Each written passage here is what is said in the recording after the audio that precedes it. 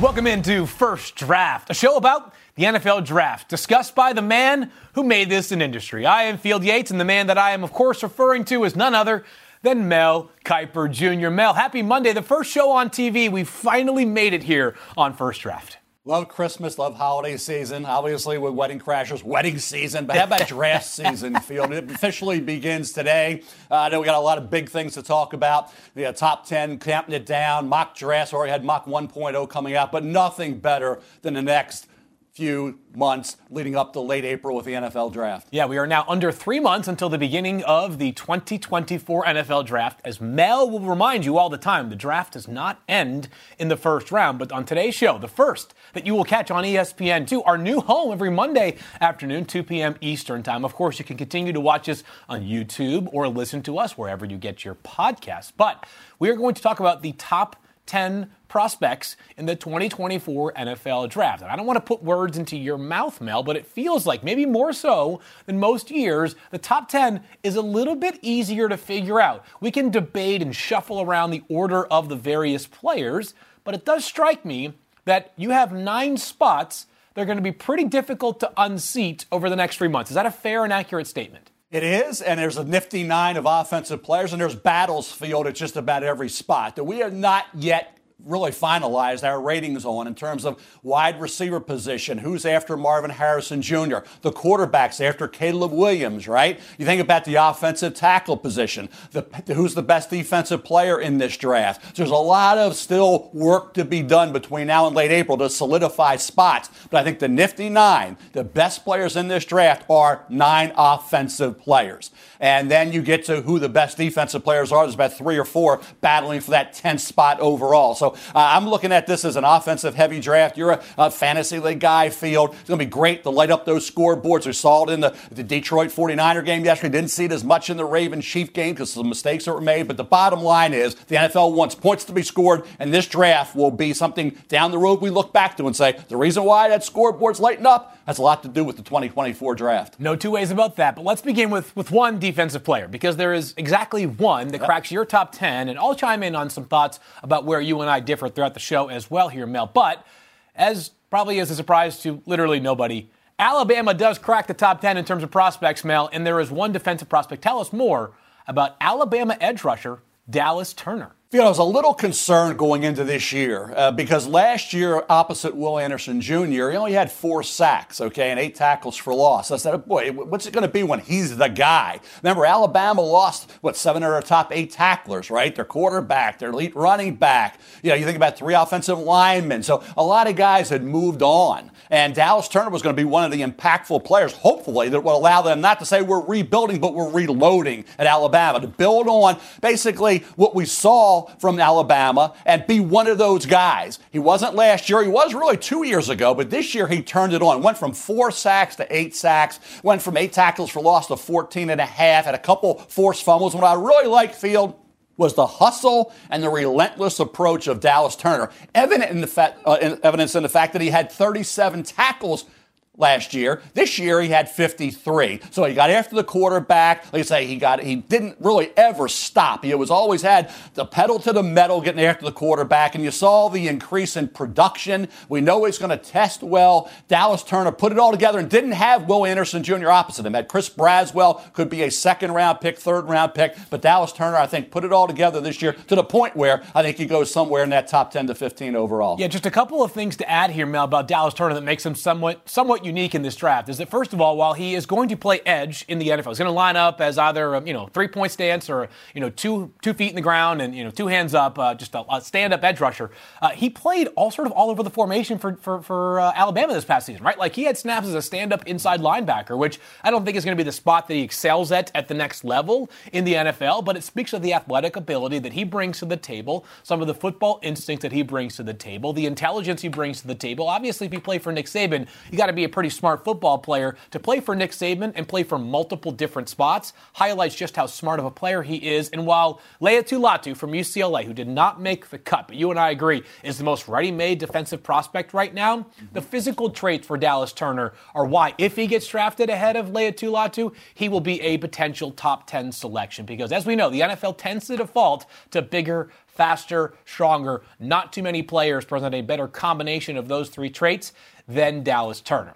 Let's go to offense. And from here on out, Mel, it is offense, and more offense, baby. And we're going to talk about Caleb Williams at some point during the top 9 prospects, Mel. But believe it or not, his high school teammate is one of your top 10 players as well. What do we need to know about Penn State left tackle Olu Fashanu? Olu is a guy I watched in high school at Gonzaga with Caleb Williams, and you saw the athleticism. And I've always compared him to Ronnie Stanley. Super athletic, just turned 21 years of age. You have the feet, the balance. You see him keeping that frame between the defensive end and the quarterback. I think when you look in the NFL, that's going to be something where there's developing to be done. Those great offensive line coaches, right? The 32 best offensive line coaches in the NFL. There's a lot to work with here, Field, with Fashanu. He's not yet a finished product. I think teams will like that. This was a battle royal, I think, and it still will be between Fashanu and Joe Alt from Notre Dame. Who is the best offensive tackle, the best left tackle in this draft? Thought it would be Olu, and now Joe Alt maybe slightly ahead, but this is going to go all the way down to the wire. This is one of those positional battles. It's going to be fun to see how it all plays out. And who of these two is the first offensive tackle, the first bookend off the board? Yeah, Mel, and sort of canvassing people around the NFL and the scouting community, my general sense is that stacking these two players is going to be one of those where it just matters who your offensive line coach is, because as we know,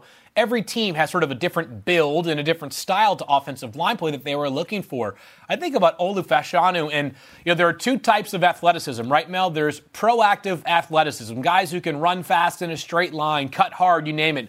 There's also reactive athleticism. Those are the guys that when people are coming their way, when they're working backwards, can really hold up. And that's what makes, I think, Olu such a special player, is that he's the kind of guy that if they have a 6'4", 250-pound edge rusher who's got quickness off the edge, he can match and mirror him. If you've got a 6'4", 275 or 80-pound defensive end, he can also hold up in terms of power. So the versatility as an athlete, I think, really shines for Olu Fashanu. And just quickly here, Mel, to put a cap on this one, it feels like maybe relative to early season expectations, he's dropped just a tiny bit, but I don't think there's a whole lot of blemishes in Olu's game. Yeah, and I think he's going to keep getting better. And if that's saying he's not yet where he will be another year or two moving forward in the National Football League. So I think offensive line coaches will look at him and say, I want that kid because I can make him a Pro Bowl caliber player on a year-to-year basis. I think the teams like the Jets, think about Tennessee, the Giants, all thinking, okay, do we take the receiver? Do we take the offensive lineman? Do we help the quarterback by getting another weapon? Or do we help the quarterback by getting better in pass pro? So I think it's going to be fascinating field to see what teams like the Jets, like I say, you go to Tennessee, the Giants, and some others do in terms of that great debate. The Bengals had it a few years ago, right? Yeah. Chase or the offensive tackle Penei Sewell. It's going to be that type of thing in this draft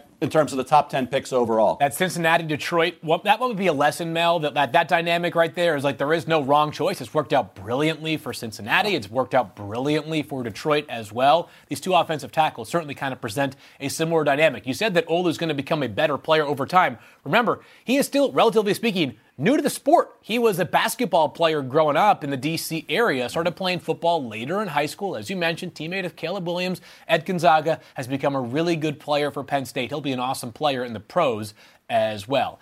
All right, let's keep things moving here with Mel Kiper Jr.'s top 8 prospects on First Draft. He's Mel, I am Field. And Mel, we just talked about Olu Fashanu, left tackle from Penn State, right there, nip and tuck with one other offensive tackle, number 8 on your board.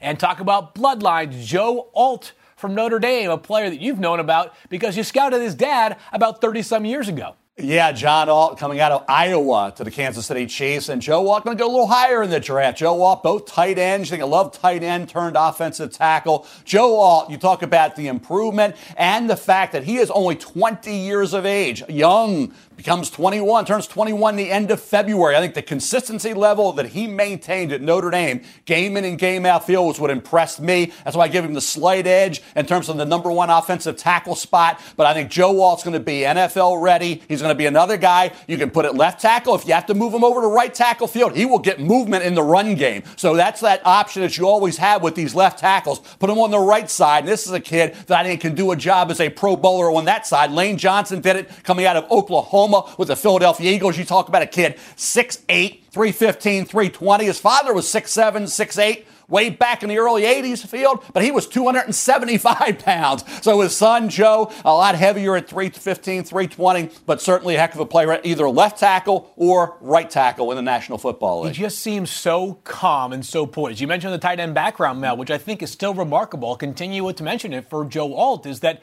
just a couple of years ago, the guy was playing significant snaps as a tight end in that Notre Dame program, developing, as you mentioned, still just 20 years old. He had a year of tutelage under the great Harry Hiestand back in 2022, the legendary offensive line coach for Notre Dame, who has developed numerous all-pro players. You mentioned in our first segment, Ronnie Stanley from Notre Dame. I mean, the number of great offensive linemen, Quentin Nelson amongst many others that are still playing at a high level in Notre Dame right now in the NFL, goes on and on and on. And for Joe Alt, I think is so impressive too, Mel, is that at 6'8", 322 pounds, you expect a guy of that nature to be able to push players around. He's certainly plenty physical, Mel, but as you just saw in that clip right there, this guy can bend, he's athletic, he can match and mirror, and I've used this word before on Joe Alt. I'll use it until April 25th. It's somewhere in the first 10 picks.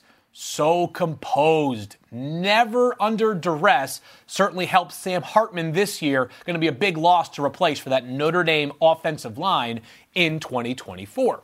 Let's get to number 7, Mel, and it's not often a tight end cracks the top 10, but this is not your typical tight end. Tell us about Brock Bowers from Georgia.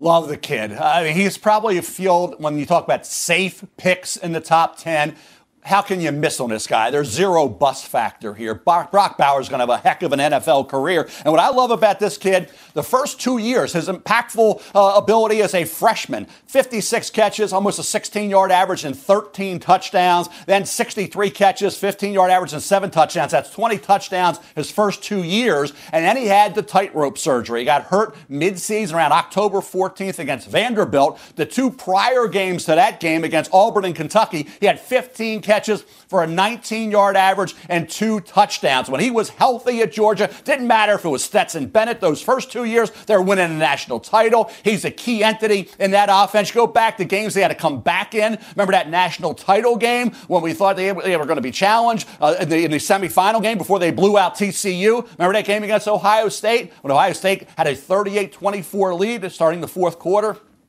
Brock Bowers was for Stetson Bennett that key go-to guy. Carson Beck takes over. He's the exact same player. October 14th, singled when that injury occurred. Then he had the tightrope surgery, came back from that field. The Chargers, you think about this offense, how tight end centric it's going to be with Jim Harbaugh. Justin Herbert, great quarterback, right? Now you get a tight end, a guy you can move around and get those matchup advantages. We saw Travis Kelce yesterday, right? What was he, 11 for 11? Yeah. They couldn't cover the guy in the first half, right? Well, Brock Bowers for Jim Harbaugh, who has always had tight ends wherever he's been. John Harbaugh, same thing here with the Baltimore Ravens. Tight end position so critical to the success of that offense. And Brock Bowers, to me, one of the best players in this draft. I think he goes as high as I have him in that mock draft. I think he could go as high as 5 to the LA Chargers. Yeah, Mel, when I think about some of the superpower skills for Brock Bowers, there are a couple that I think maybe come to mind more so than other players. One is the hands. I mean, this guy might have the best hands of any pass catcher in the entire draft. Catches within his radius, catches outside of his radius, catches in traffic like you just saw right there if you are watching this live on TV or on YouTube.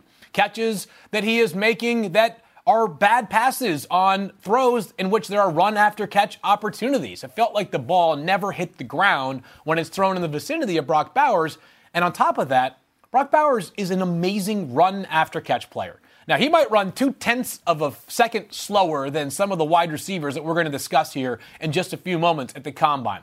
And yet he is just this incredibly efficient run-after-catch player, right? Like, it feels like whenever he receives the ball, it's as if he has already mapped out the play ahead of him before he's actually got the football in his hands. Incredibly efficient, so good after the catch. Brock Bowers is the real deal. Can't imagine he's going to fall too far in the draft. But what I want to ask you, Mel, is like historical context here. A couple of years ago, Kyle Pitts goes 4th overall, highest drafted tight end, I believe, in the Super Bowl era.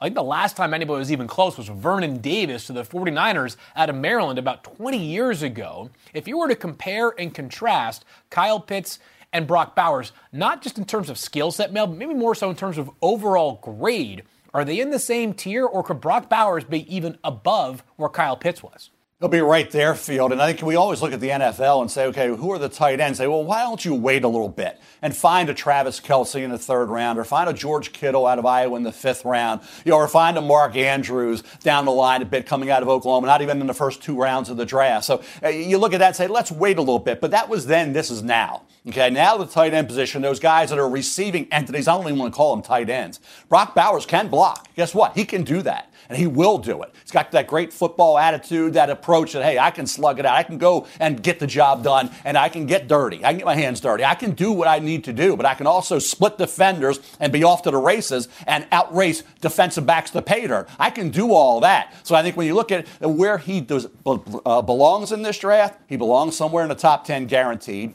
Where does he belong on the ratings board? I think you can make an argument, Field, 3rd, 4th best player in this draft. And I look at the risk factor and what's the upside. He's got no risk factor, and he's got the ability in today's NFL, if he goes to the right team, and I think the Chargers would be ideal to maximize all that ability with Justin Herbert. Are you kidding me? Can you imagine him with Jim Harbaugh and Justin Herbert with the Chargers? I think, like I said, let's not even characterize him as a tight end. He's a receiving entity who can block. So I don't think that the Combine can dramatically impact Brock Bowers in a negative way, Mel. I do think if he runs at the Combine and runs very fast, like sometime in some measurement in the 4.5s, that could only bolster the draft stock for Brock Bowers and kind of solidify him maybe ahead of either of those offensive tackles or potentially some of these wide receivers, depending on who is drafting and at which slot. But let's begin our receiver talk, Mel, because this is a year with many, many wide receivers, and explosive football players tend to emanate from great programs. We've got one coming out of LSU. What's the skinny on Malik Nabers? Tell you what, and I'll let you talk about his explosiveness, Field, because you were on him from the get-go. And I look at him last year, he wasn't the guy he was this year. 2023 season, you talk about what he was able to do for Jayden Daniels. Last 5 games of Jayden Daniels' career, he had a catch of over 45 yards. 9 of 13 games, he's getting it done. He's had a catch of over 35 yards. 17 receptions of 30-plus yards this year. He can be in the slot. He can be outside. This is a kid who was remarkable this season in terms of not dropping passes and producing big play after big play. And he loves to play the game of football. I've always spoken about how much of a baller he is, how tough, how physical, how reliable he is. The improvement he showed this year was dramatic. You see the touchdown improvement, the average per catch, everything up, making plays, stretching it, taking top off of defense, wanting the ball at clutch moments. Because remember, their defense couldn't stop anybody. Yep. They had Jayden Daniels needing to match points, needing to put up points in the 4th quarter, crunch time, when they needed him the most. Malik Nabers, now Brian Thomas Jr. on the other side helped him, no question about it. Brian Thomas Jr. could be a mid-first round pick. But when this kid had to step up, game after game, Field, he did it. You saw, if you're watching right now, and thanks for all of you that are tuning in on ESPN2 and also on YouTube, you see it right there. Malik Nabers had 17 plays of 30-plus yards last season. So to me, the explosiveness is what impresses me the most. And you think about this wide receiver class. It's so great, Mel, but I do think this is the most explosive player, either side of the ball, in the entire draft is Malik Nabers. And you talked about wanting the ball in big moments, and we're not going to try to always lock in on just one play, because there are so many from Malik Nabers' season that really stand out. But Alabama, on the road, opening quarter of the game, Malik Nabers' 50-plus yard touchdown catch, in which he runs right past the entire Alabama secondary, Mel, and you and I both know at least 2 Alabama secondary players are going to be drafted maybe in the 1st round, definitely in the first 35, 40 picks.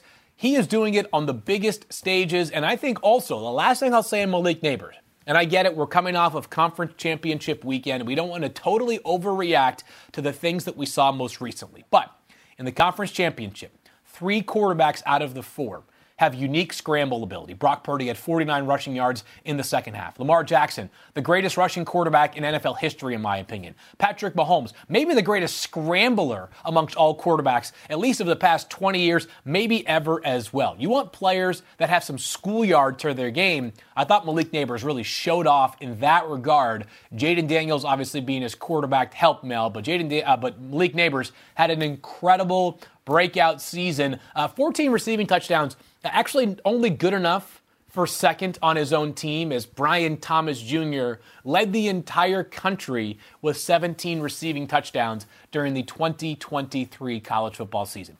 All right, we are about halfway home. As a matter of fact, we are halfway home. Halfway through Mel Kiper Jr.'s top 10 2024 NFL draft prospects. We told you wide receivers are going to be coming off the board hot and heavy. We have 2 more to discuss. And Mel, we're on to your top 5. And as far as consistency is concerned, you've said it a million times, nobody brought more of it this year than Washington wide receiver Rome Odunze. Rome Odunze, Field, is a guy I love. He's a guy fires me up about this process. Every year, people say, how do you get excited every year? Because there's new players every year, right? Rome Odunze has been doing it now for 2 years about what he did last year, this year with Michael Penix Jr.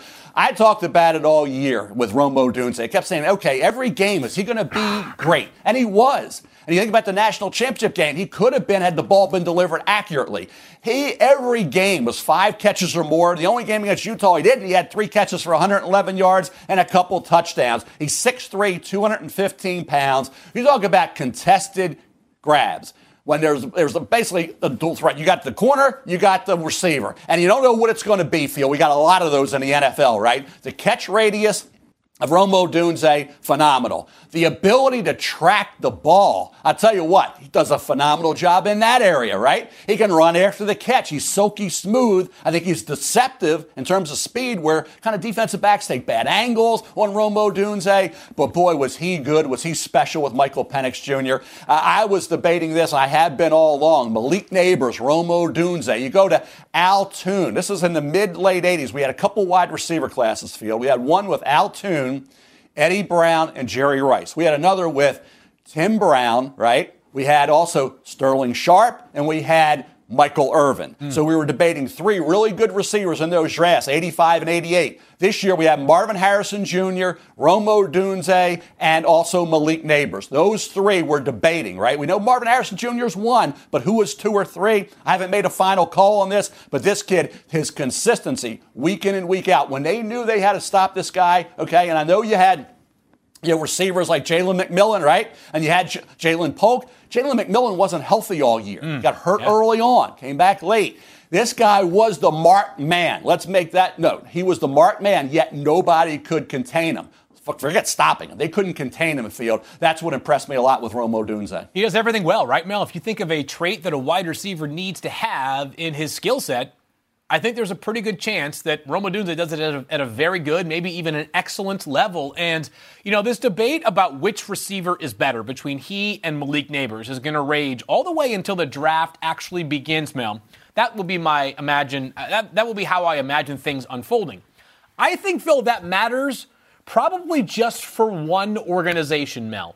And that is the organization that takes one of these 2 wide receivers before the other. What I mean by that is if you were to go and poll 32 NFL teams right now and you ask them what their respective grades were on Rome Odunze and Malik Neighbors, my guess is most of them, whatever their grading scale is, if it's 1 to 100, 1 to 10, 1 to 9, whatever it might be, it's close to identical, right? That's how close these 2 players are in terms of how you view them, I view them, and I think the NFL scouting world views them as well. Somebody's going to have to make a critical decision between Rome Odunze and Malik Neighbors as the second wide receiver off the board. But make no mistake about it, you are choosing between 2 very excellent options when you have to pick between the Washington and LSU Stars.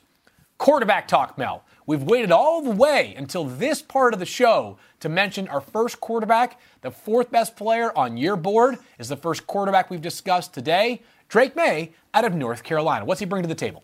That brings a ton of skill. I talk about a guy with size, with arm strength. He's effortless throwing the football at any point on the field. He can run. He can beat you with his legs. You think you have him stopped and he will take off and pick up 20, 25 yards on a run. Drake Maye, 2 years ago, 2022 season, if you looked like he was going to be maybe the number 1 pick overall right there with Caleb Williams. He was incredible that season. 66% completion percentage, 38 touchdowns, only 7 picks, 7 rushing touchdowns. That's 45 touchdowns he accounted for.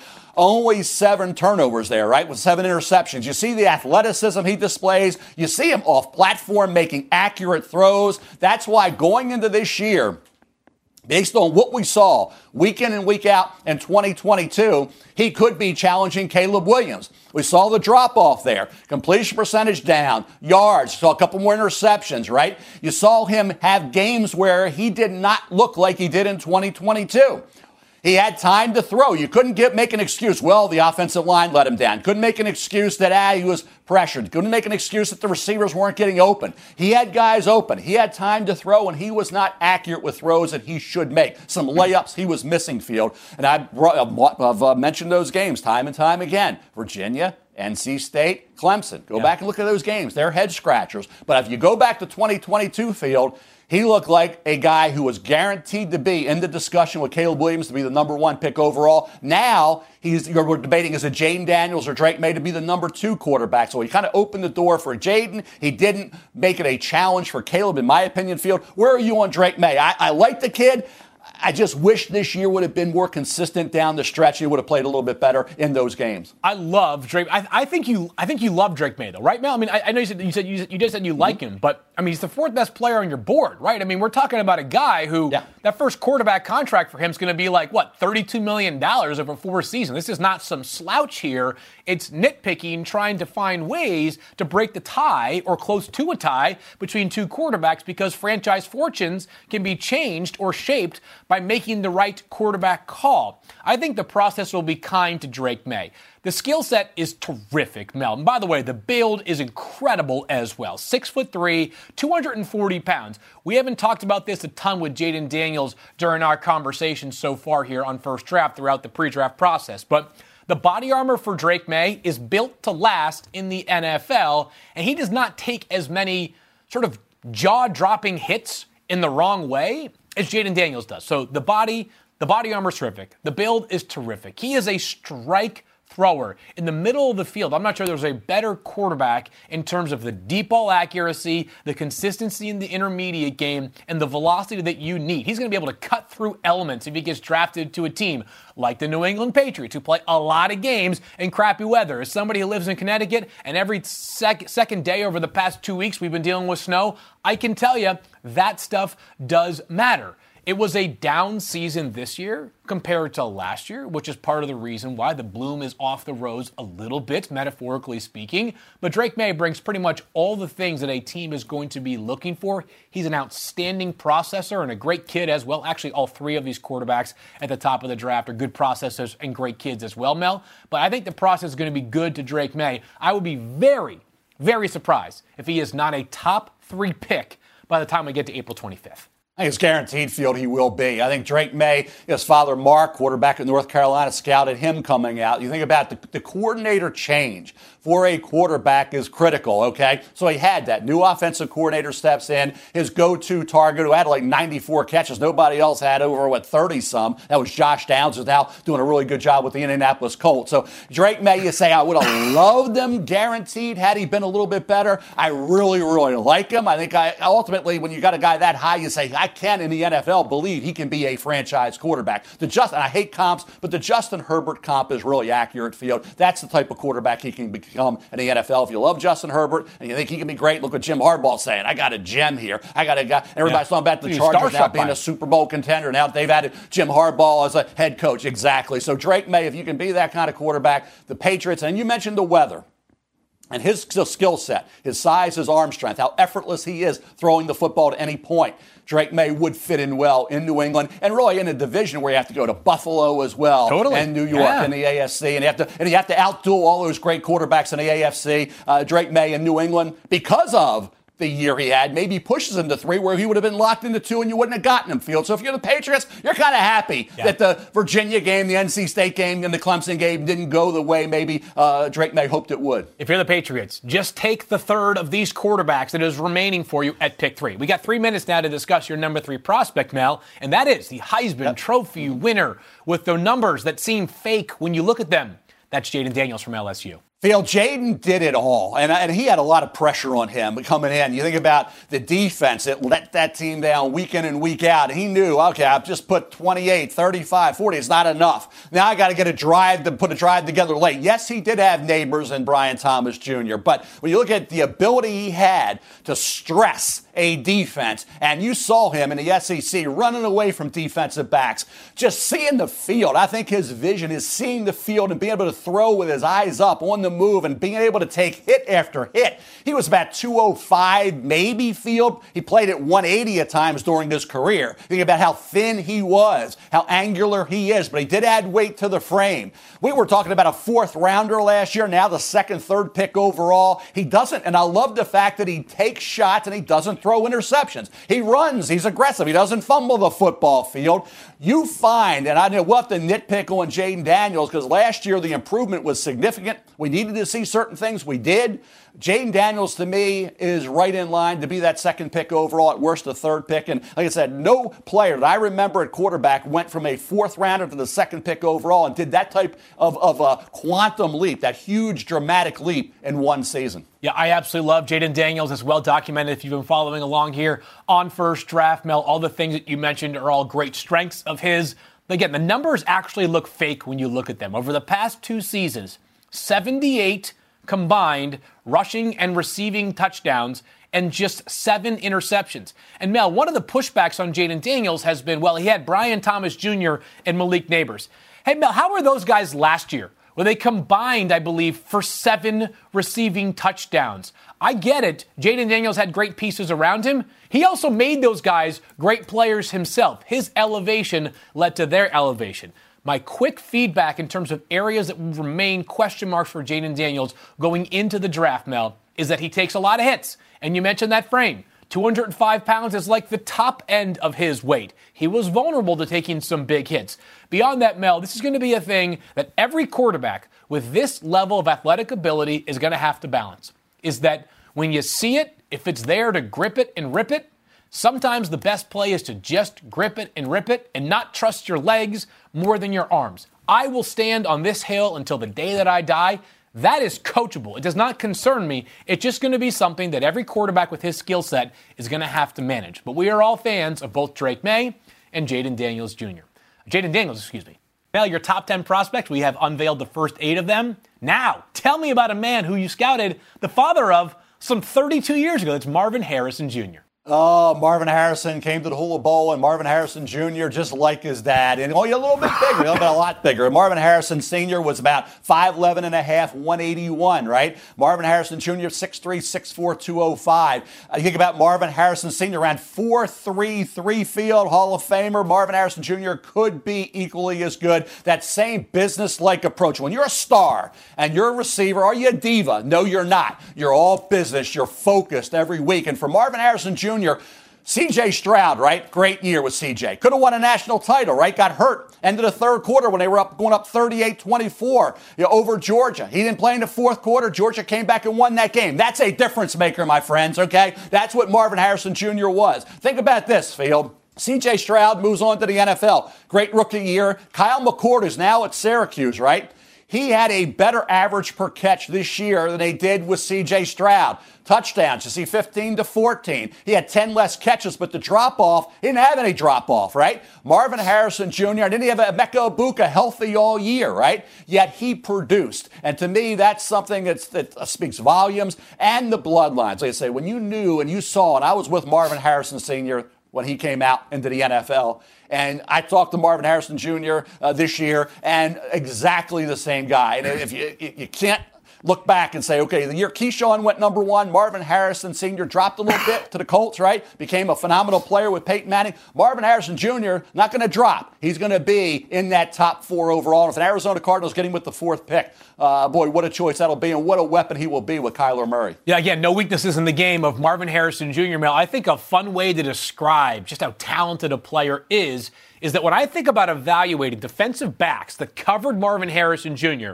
for a snap, a game, or some amount in between from this past season, Mel, I think about players or plays that went wrong, and it's going to impact the draft status negatively of players. Like, he had his way with Kalen King, a cornerback from Penn State, who probably entered the year with a bigger draft than he exited the year.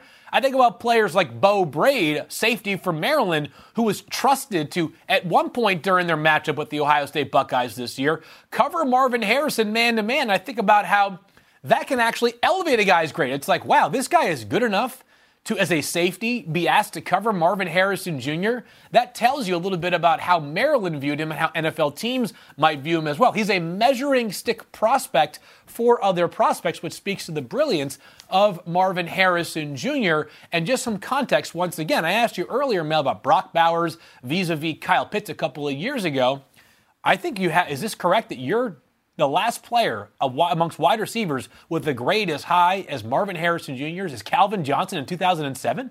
Yeah, Keyshawn Johnson had a super high grade as well when he came out, ironically, with Marvin Harrison Sr. in that same draft in the mid-90s field. So, yes, this is an historically elite grade for a wide receiver is what Marvin Harrison Jr. will have. Now, he did have a drop every now and then. They do. There will be that. You can nitpick that. But Marvin Harrison Jr. will keep trying to improve. Like I said, he's never going to rest on his laurels. He's not going to say, hey, I'm great, I'm okay, yeah, I can head to the beach, I can take some time off. This guy's going to work every day during the offseason to get better. So there's no doubt about that. That's what the Harrison family does. That's the way they do their business. Like I said, his dad was that way from the get-go. You remember coming to Hawaii and you say, okay, I'm going to the Hula Bowl. It's a little more relaxed, right? He didn't want any part of that. We talked about what number he was going to wear. He said, hey, I'll wear a plain jersey. I'm not wearing Bobby Ingram's jersey.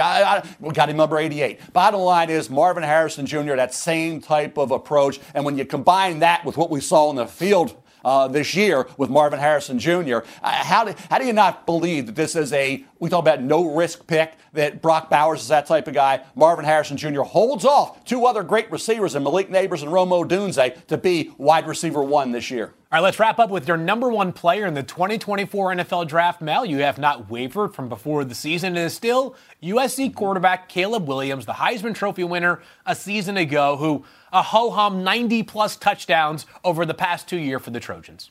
Yeah, you talk about loving guys, loved them coming into the year, loved them at the beginning of the year, late in the year. It was the same thing with Drake May. It was those head scratchers, Field. They'd say, what went wrong? The Notre Dame game, 3 interceptions. A couple of games late in the year, Cal Wonder, he's at 55, 57%. He's not as accurate. So you look at it and say the same thing with Drake, the same thing with Caleb.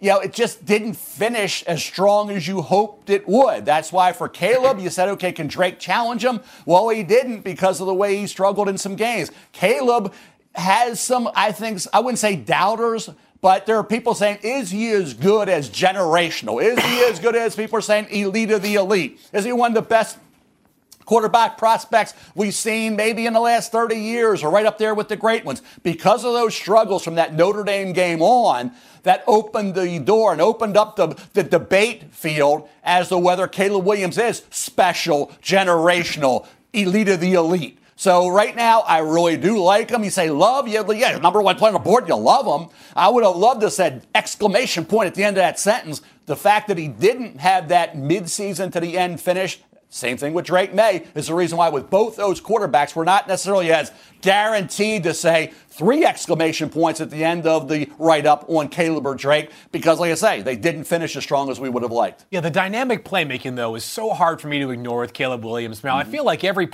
game, there's like 5 plays where you just think to yourself, how many other quarterbacks in this draft are able to make this play consistently, or even once? I mean, Caleb Williams' ability to throw on the run is so exceptional, and you needed that this year with this USC offense that wasn't exactly like he was being protected by this current version of the Chiefs or 49ers offensive line, right? And I get it that it's not like Drake May had a bunch of all-star players that he was playing with. Jaden Daniels did, yes, and both Malik Nabers and also Brian Thomas Jr., but I don't know that there is a first-round pick in this year or next year's draft, Mel, that was on that USC offense besides Caleb Williams. So it's not like he was throwing it to a bunch of stars like he was last year when he was focused most primarily on Jordan Addison. So I get it. There are going to be naysayers, Mel. I do think part of that is the nature of when you're the number one pick. We are trying to find reasons to argue against you. But I think Caleb Williams, so dynamic, so capable. If I had to find a couple of like small, maybe like areas to improve for Caleb Williams, it would be something I talked about a moment ago with Jaden Daniels, is sometimes just taking the easy play, right? Like sometimes living to see another down is better than trying to go for it all and potentially turning the football over. And under duress, which he was a lot this year, and this kind of coincides with always trying to find a way to make the magical play happen. Got to keep two hands on the football, Mel, right? Ball security is job security in the NFL. There were just a couple too many turnovers in the pocket for Caleb Williams. It could have been easily avoided by just holding on to the football a little bit firmer. But it's hard for me to find a whole lot that I don't like about his game. Yeah, Field, and the one thing, too, college football's changed. You got to adapt to the change. These kids have distractions. They're basically professional football players, right? Yeah. They have agents. They're doing commercials. They come off great years. Drake May and Caleb Williams had great seasons in 2022. They lost key pieces. I mentioned, Josh Downs for Drake May. How about Jordan Addison for Caleb Williams, right? And then you're great. Now you're not. Your team's struggling a bit. North Carolina, you think about USC, lost the game, Notre Dame game. And then all of a sudden you're thinking about protecting your body. You don't have the weapons you had. There's a lot of factors, a lot of distractions going on. So maybe that contributed to what we saw a little bit with those two quarterbacks as well. But if you look at 2022, that's where you say defined. They were great. You just hope that they can be that way in the NFL. They're going to be expected to be, Phil. Let's face it. We're expecting Caleb Williams and Drake May to be franchise quarterbacks in the National Football League. That's why they're going to come off the board at 1 or either 2 or 3. So, hey, we're like I say, I'm not saying we're nitpicking. We wish we'd have seen a little more. Bottom line is these are two potential franchise quarterbacks. Two last thoughts here, Mel. First of all, I think it's possible that any of those three goes number one overall. I really believe that. I think Caleb Williams is, sort of the proverbial betting favorite. But if you told me that Drake May or Jaden Daniels goes number one overall on January 29th, I would not say that you are completely insane. But second of all, Mel, what I will say is there's going to be a lot of pressure with that number one pick. There always is. But think about this. The Bears, if they take a quarterback, are deciding that prospect is better than Justin Fields. That guy's got to be better than Justin, who's imperfect, but he's been pretty darn good at moments during the first 3 seasons of his career. Meanwhile, if someone trades up to pick number one, they're paying a big price to do so. As we saw with Carolina, if you don't deliver right away, we start writing coulda, woulda, shoulda stories on players like Bryce Young.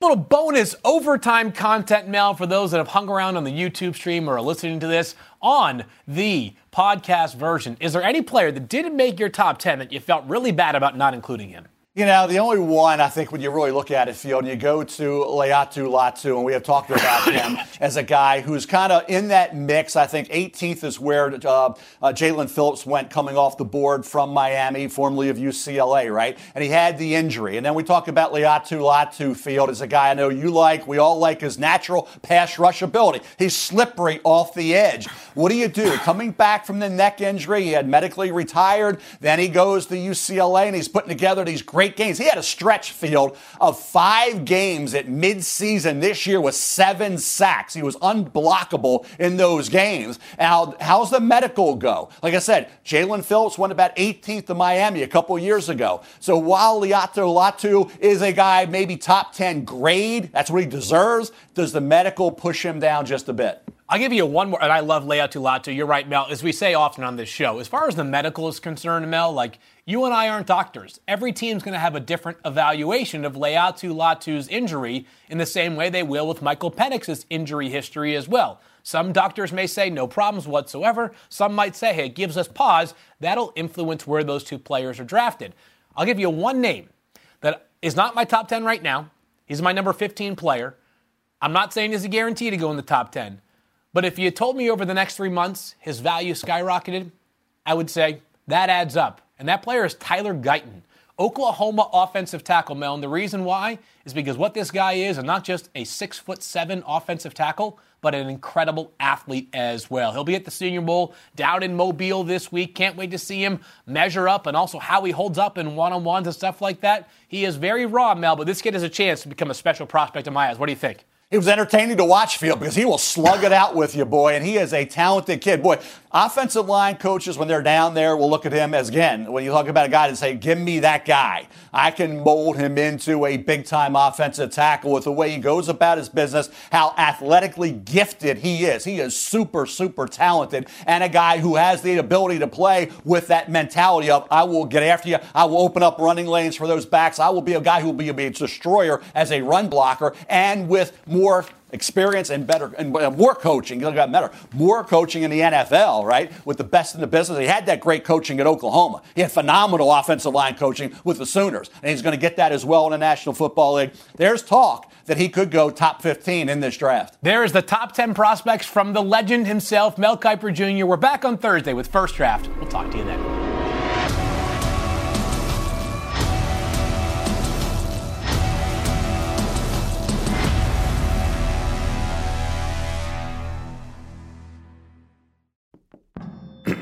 ESPN Tournament Challenge is here. And guess what? I'm doing my bracket right now. Making picks, predicting upsets, winning my bracket group, and leaving my old life as a part-time voice actor behind. Hey, you never know. And if I can do it while recording this awesome commercial, you can too. Anyone can bracket. Download the ESPN Tournament Challenge app to play the #1 bracket game. Presented by Capital One.